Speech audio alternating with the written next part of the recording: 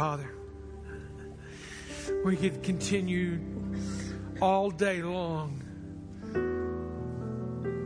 declaring that you are great. You're inexhaustible, Lord. Your grace is unending. And Lord, it's in the simplest thing as the breath in our lungs that we experience day by day by day by day the grace of God to live another day, to breathe another day, to hold our children, to go to work, to live on mission in Kenya or wherever, Lord. It's your breath. And Lord, we thank you for it. And Lord, whatever causes us to stop and pause and to breathe in and to be thankful, then Lord, cause it to be upon us. That we will learn in the madness of this world that the simplest breath is a gift from you. We are blessed to be able to stand before you today and declare your greatness. Lord, we bless you. In Jesus' name, amen. You be seated. The simplest thing is the breath. I've asked Andrew to lead us in that song. That was a song that really spoke to me this week and just helped me remember that life is so brief and it can change in a breath. And some of us are here today and we need to realize that. As I was reading a story of Eugene O'Kelly in his life and how a former chairman of the fourth largest accounting firm in the United States, located in New York City, he found out one day going to the doctor after a series of headaches that he had stage 4 brain cancer. And then all of a sudden, a man who's obviously a very influential man, CEO, chairman of the board of 20,000 employees, the fourth largest firm, he had a lot going on. And you might say it like this: he didn't have time for cancer. It wasn't on his 5-year plan. It wasn't on his 10-year plan. And you know, there comes a time in our life when I would hope that it would not be cancer, and I would hope it would not be terminal anything, and I hope that we would somehow be able to control our life enough that we could put the brakes on, and we could do what Mr. O'Kelly did when he found out that news. And he used the word unwind. He said, I need to unwind some relationships. I had to read a little bit further into that and understand it a little bit more. To unwind, what does it mean to unwind some relationships? He had some things that he needed to unwind, to back out of, to fix, some things that were broken, some things that were not right. And he knew he needed to get things right. And so what he did is he started making a list of the people that he needed to unwind some brokenness with. And the thing is, whenever you're faced with stage 4 terminal cancer, then you don't have years to make that wish list, that to-do list. You have months sometimes. And you have to really be very intentional about it. And so as you think about your life, and let's God forbid, something tragic like that would ever happen to anybody in this room, though we know people who are right now living in it, that we would stop and we would reevaluate our life. And I don't know what it's going to take to jostle us, to recalibrate us, to fix our own brokenness, that we would stop. I think about the couple that's going to be with us in a few weeks, Justin and Tricia Davis. And here's this couple that they're going to do a Refine Us Marriage Conference in 2 weeks. And I hope that you'll plan on being a part of it. They're going to tell their story on Sunday morning. And then they're going to help us not live their story. Because their story was a pretty normal marriage thing. They're church planners. They were doing good things for God. And I won't tell their story because they're going to do a much better job with it. But let's just say it went to a dumpster fire. It went from what was okay to not okay to all of a sudden they're staring face to face at divorce and they're separated. And again, how does that happen? And how do we prevent that? Because here's what the reality is. None of us wake up intending that any of us would end up in a pit like that. Whether it be the health from a doctor, or it be the word from our spouse that something has gone awry in our marriage. But somehow in this world of crazy, frantic busyness, we keep plowing through life. And we look at our marriage and we go, okay, I think it can make it another week. Or I think it can go another month. And I think I got more life in it. Or my job, or my career, or my spiritual life. We keep putting things off. In reality, we've got to stop. We've got to stop the madness. We've got to recalibrate. We've got to figure some things out. Instead, we're in a mad dash to the next thing. And it's called a hurry sickness in our culture. And this is the way one person put it. Above all, this is what hurried sickness is. Above all, it's a continuous struggle, an unremitting attempt to accomplish or achieve more and more. More homes, more cars, more vacations, more toys, more whatever, or participate in more traveling teams, more competitions, more events that I can get my kids in so that they can have more chances to do more things, more events, more in less and less time. Frequently in the face of opposition, and real or imagined, from other persons. We face this, we come up against this, but somehow we push through it in the mad dash to get ahead, to be in first place, to climb the ladder, whatever it may be. We face this tension. And so I have said in the beginning of the series, in the beginning of this new year of 2017, I've said, let's stop. Let's not make New Year's resolutions. Let's make new rhythms. We're going to have to change some things. We can't keep going the same way and expect different results. We're going to need New Year's resolutions. In fact, I'm not going to even ask for a confession today. How many of y'all already trashed your New Year's resolutions, okay? Because I know if you're anything like the national average, you've already thrown that out, those resolutions out. Well, here's good news for you. If Western New Year's didn't work for you, try the Eastern New Year's. It was just this week, the Lunar New Year in China. So start a new resolution today, all right? And you're just going to live it with China, okay? But whether it's a New Year's resolution, I want to call it a new rhythms. And here's a new rhythm I want you to consider. We've talked about we need to worry less and pray more. We've talked about a lot of different things we need to adjust, stay and go instead of just staying. But here's one for you. What about this? Let's not hurry as much. Hurry less and wait more. Slow it down. Count your breaths. Count your breathing and calculate your breathing. In the rush and the mayhem of our day, because here's what we're going to have to do if we're going to live on a different rhythm. We're going to have to approach it differently. We can't just keep living the same way. Albert Einstein said it like this: it's impossible to get out of a problem by using the same kind of thinking that it took to get us into the problem. Okay? A guy who invents a lot, a pretty smart fella, okay, says you can't keep thinking the same way if you're going to solve the problems of your life, okay? You're going to have to think differently. So let's do this. We've been thinking, hurry, get ahead. I got to beat the person to the office. I got to beat the people to the top of the ladder. I've got to get more than my neighbors. I've got, that hurry sickness that we have that's going on. My kids have got to be at the front of the class, and my kids have got to be chosen for the traveling team, and all that kind of hurry sickness that we've got. Let's back up and let's wait some. Let's get on a different track and let's learn to think differently. Now, waiting doesn't even fit our vocabulary today. Waiting says, I'm not in control.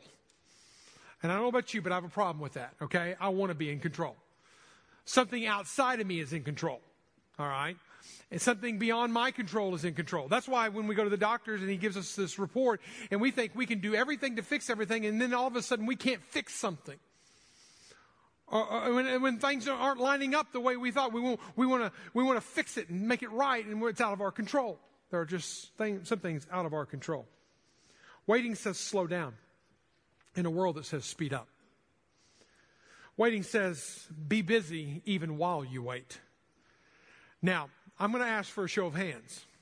How many of y'all, whenever you come up to a stoplight and you pull up to that stoplight, you pull out your phone. I don't have my phone with me, but you pull out your phone, and immediately the stoplight's red. Okay, why waste that perfect good time and pray or anything like that? You start looking at emails, or you start looking at social media. All right, I'm going to be the first to raise my hand. All right, anybody else confessing in here? Okay, good. All right, good. We've all confessed now. Because what happens is even in the busyness of while we are waiting, we cannot wait. We cannot allow that. It's almost, we think it's not human nature. But what if we were to come at life and to slow it down and to stop it, to pull back off the throttle some and to get away from the craziness of it all? Take your Bibles and find the book of Isaiah. Isaiah chapter 40 is where we're going to be. Probably a very familiar passage to some of you. Isaiah is a great book on a prophetic words written in a Hebrew prose and poetry. And here's Isaiah, probably one of the most well-known prophets of them all. One person said it like he's the prophet par excellence. He was the nephew of the king of Judah. So think about it like that. So he had pretty high influence at that time, or at least access. His dad was Amos, and his uncle was the king, and so that's a pretty big deal. And you top it off with he marries a prophetess. All right, now can you imagine a prophet marrying a prophetess? Don't you know they had some pretty serious arguments in their home?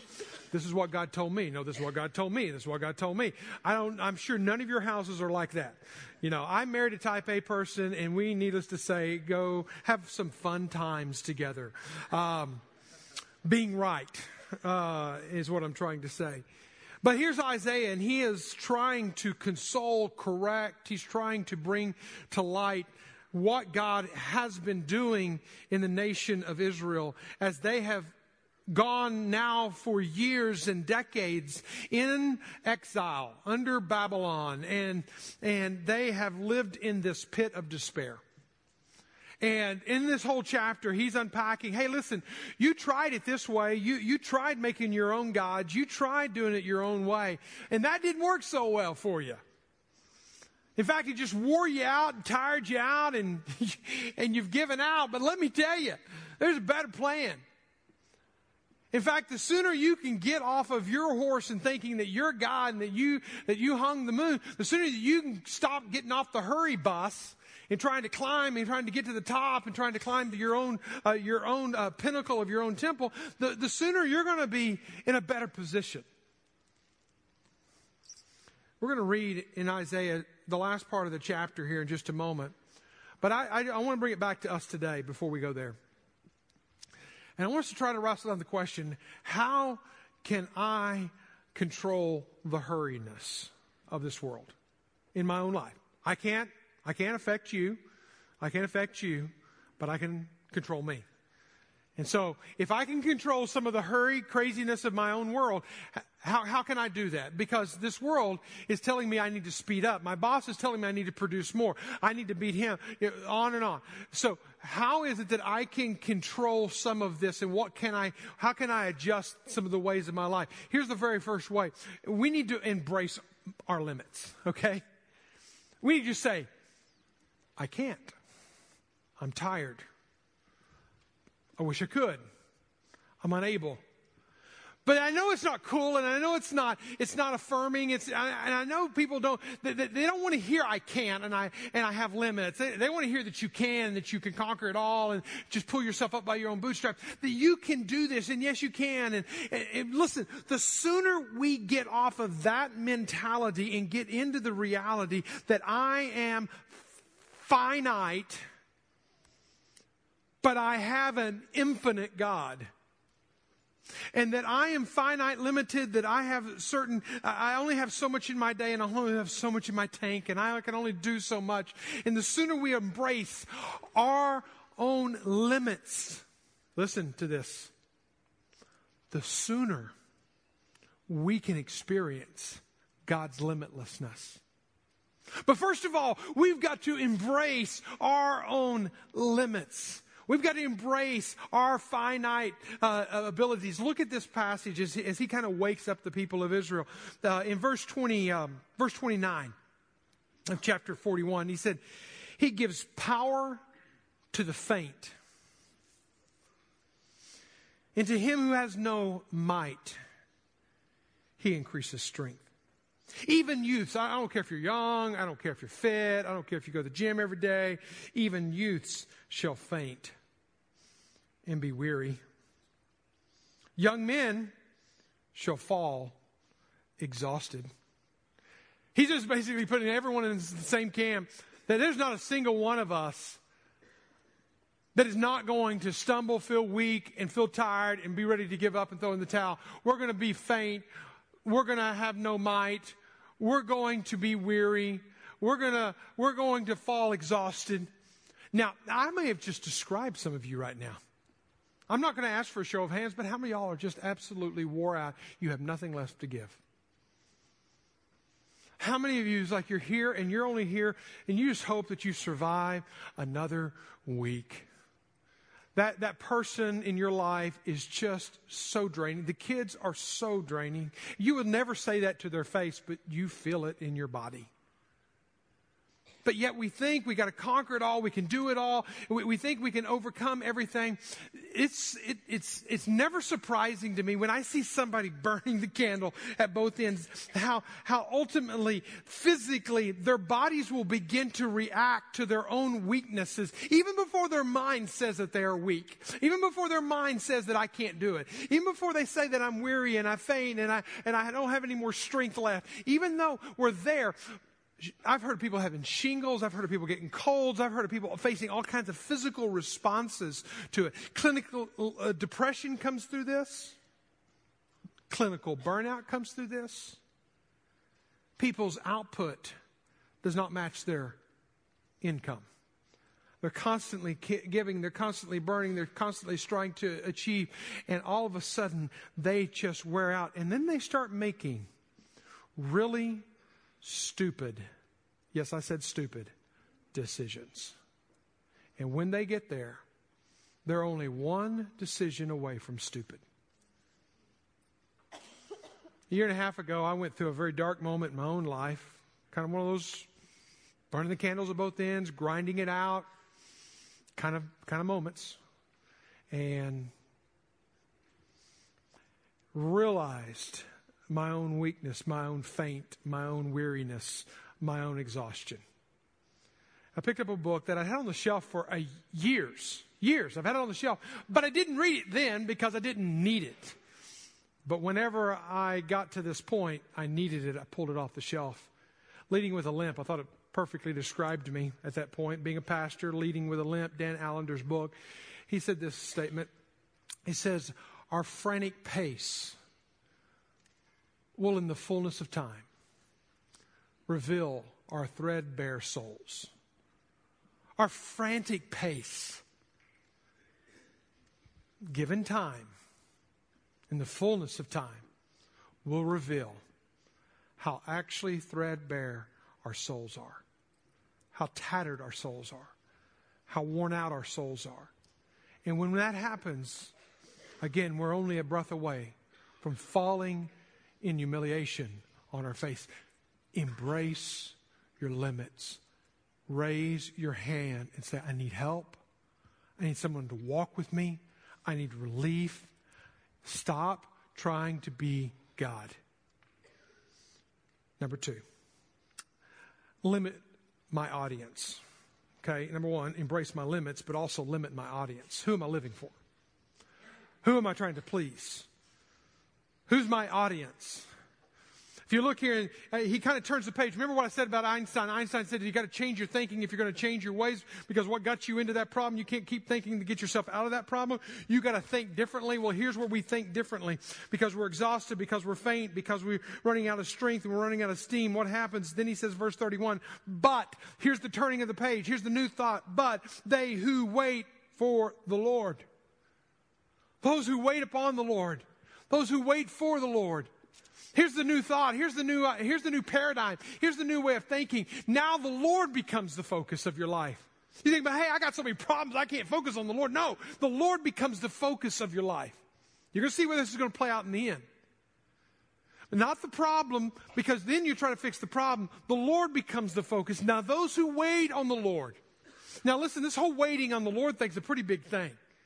And this is not a one-off thing that God just kind of inspired one guy to kind of write it here, and it's a cute, fun memory verse. Listen to these verses and jot them down. Psalm 27, verse 14. And by the way, this is only the tip of the iceberg. Psalm 27, 14. Wait on the Lord. Wait for the Lord.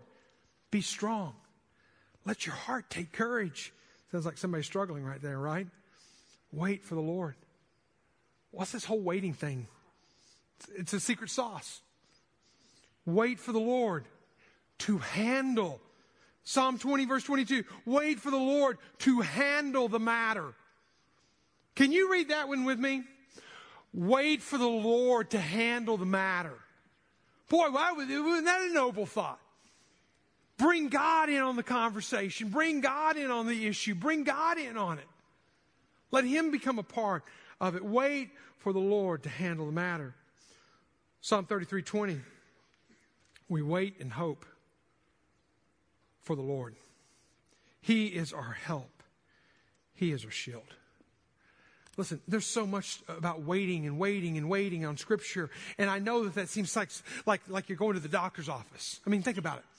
I mean, what other profession out there can you go set an appointment for 3 o'clock in the afternoon and you have to go and wait for an hour and then they ask you to pay the bill for your waiting? Now, I'm sorry, doctors, if you're in the room, I know you're overloaded and all that kind of stuff. But it's a system that I just don't understand. Needless to say, I was in the doctor's office this week, and that was an experience of my life. So I'm reliving that out right now. So I waited for an hour to get in to see the doctor. And I know, again, there's stretches and there's pulls and all that kind of stuff. But that's not the that's the passive kind of waiting. The waiting at the stoplight. When you get up the stoplight and you're waiting and you get out your phone and you're checking your emails. Not that I recommend that. But, I mean, so you start doing that because you're waiting passively. That's not at all what he's talking about here. This is an active waiting. This is an active waiting where I consciously am waiting on God. That I'm believing in God. I'm trusting in God. In a few moments, we have about 20 people today, over 20 people that are getting baptized. We're going to have some of them in this gathering. And what these people are saying when they're getting baptized is, listen, today I'm declaring before you and before God and for everyone that I'm going to live for an audience of one. Now, they're going to struggle with it every day just like I do. They're going to struggle every day like you do. But they're going to declare it today that I'm going to live for an audience of one. I'm going to live for one. He's going to be the one I'm going to live for. This is that initial step of waiting on God and believing in God and trusting in God and having your hope in God. And here's what I want to challenge you. If you've never given your life to Christ, I challenge you. You need to declare your faith. You need to embrace Christ. You need to find hope in Him, and you need to wait on Him, and you need to trust in Him now. Because that's the secret to this new thinking, to this new way of living. And here's a challenge to you. Go home wet, okay? Go get baptized today. Declare your faith. Come forward. I'll be in the back. You can talk with me, and if you're ready to get baptized, we'll send you home in wet clothes. Okay, it's the most beautiful feeling. Okay, when you go home wet, we'll give you a T-shirt. You can have a T-shirt out of the deal, but don't do it for the T-shirt. That's the wrong motives. Point is you got to live for an audience of one. Limit your audience. What does this mean to hope? To wait. It means to wait for God. Two kinds here. Theological word book on this word says that to wait means to wait in greater, eager expectation. You know, you're going to wait for God. You're not going to rush ahead of God. You're not going to fix it and then ask God to bless it. That's what I do. No, you're going to wait for God. Until you've heard from God, then you're not going to move. You're going to wait on God as well. It means you're going to step up and you're going to say, God, you're God and I'm not. I'm going to serve you with what I have, and all of my life is yours, and I'm just going to wait on you, God, and I'm going to walk in faithfulness with you. And even if it doesn't make sense, let me tell you about the life of Joseph. If you don't know the life of Joseph, read the last part of Genesis. In fact, most of the book is dedicated to this guy's life. He lives this incredible, good life. He's lived a faithful life, and a good life, though he had a horrible family. situation. Jealousy, envy, strife, lying. It was just a train wreck, okay? Maybe describing some of the families that you grew up in, okay? So he grew up in this situation where his brothers literally sold him. Threw him in a pit, sell him off, all this kind of stuff. The Mennonites come by, they buy him, they sell him he just becomes a piece of property, a piece of meat. By the age of 30, he ends up in Egypt. Some of y'all, I mean, you could look at your 20s, you look at your teens, you look at your life, you go, man, what a train wreck that was. And it's 30s now. No, and when's that promise, when's that beautiful life ever going to come true? I encourage you to wait on God. I don't know if it's going to be 30 years. I don't know if it's going to be 20 years. I don't know if it's going to be 20 days. But just keep waiting on God. There's a passage in Psalm that you won't find it in Exodus where you might think you would find it, but you actually find it in Psalm 105. Verse 17 and following, it says, Joseph, who was sold as a slave, his feet were hurt with fetters. He physically was feeling the pain of this injustice. His neck was put into a collar of iron until what he, God, had said came to pass. And the word of the Lord tested him. And the king sent and released him, and the ruler of the peoples set him free, and he made him Lord of his house and ruler of his possessions. That's the ending of Joseph's life, this beautiful ending. But we don't realize this. Listen, there was a time in his life when this was the life that he was living, and this was the life that God believed him to live. But he was in this miry, yucky middle, and it wasn't coming together. And there's that phrase, what he said had to come to pass. See, it wasn't time. God has a timing on your life. And sometimes you'll be living in a pit, and sometimes you'll be treated evil-like, and sometimes it won't work out the way you thought it was going to work out. And it could be that it's waiting for a time to pass. What is God trying to do in your life that you're not waiting on him? Wait for the Lord. Okay? Wait for the Lord, because you're going to get tired trying to be God. Wait for the Lord, and here's the beauty of it. Here's the promise of it. Look at this. The third is that you experience God's limitlessness. You get to experience God's limitlessness. So you embrace your limits. You limit who you're going to live for to an audience of one. And then you will get to experience God's limitlessness. When he goes on in that passage, he ends it with phrases that probably you've heard before, sang before, claimed before. He says, shall renew their strength. They shall mount up with wings like eagles. They shall run and not get weary and not be weary. And they shall walk and not faint. Isn't that beautiful?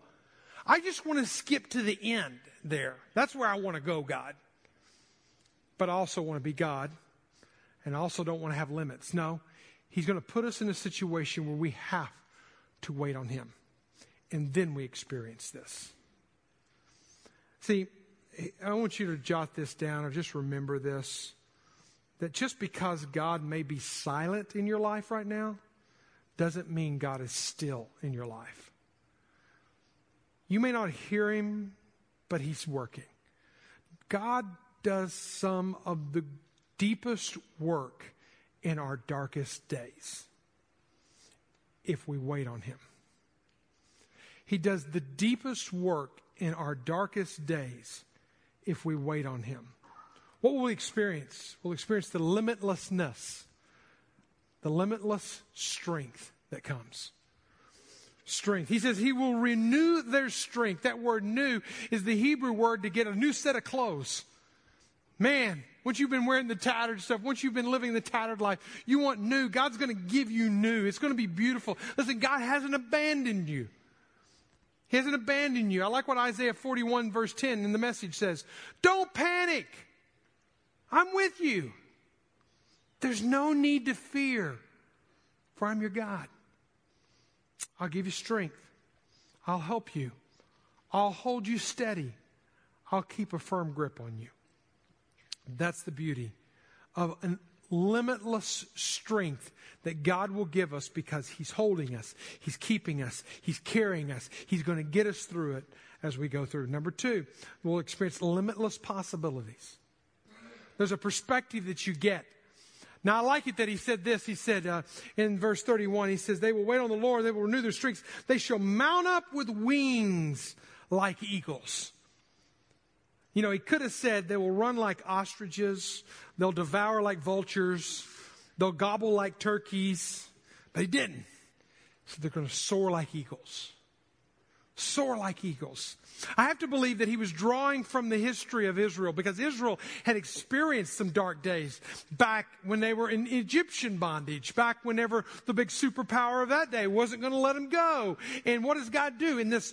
When their circumstances are overwhelming and they're trusting and they're hoping and they're waiting on God, God swoops in and gives them a level of possibilities that they wouldn't have had otherwise. Listen to this verse. I have to believe that Isaiah is referring back to this. Exodus 19 verse 4 says, you yourselves have seen what I did to the Egyptians, and how I bore you up on eagle's wings and brought you to myself.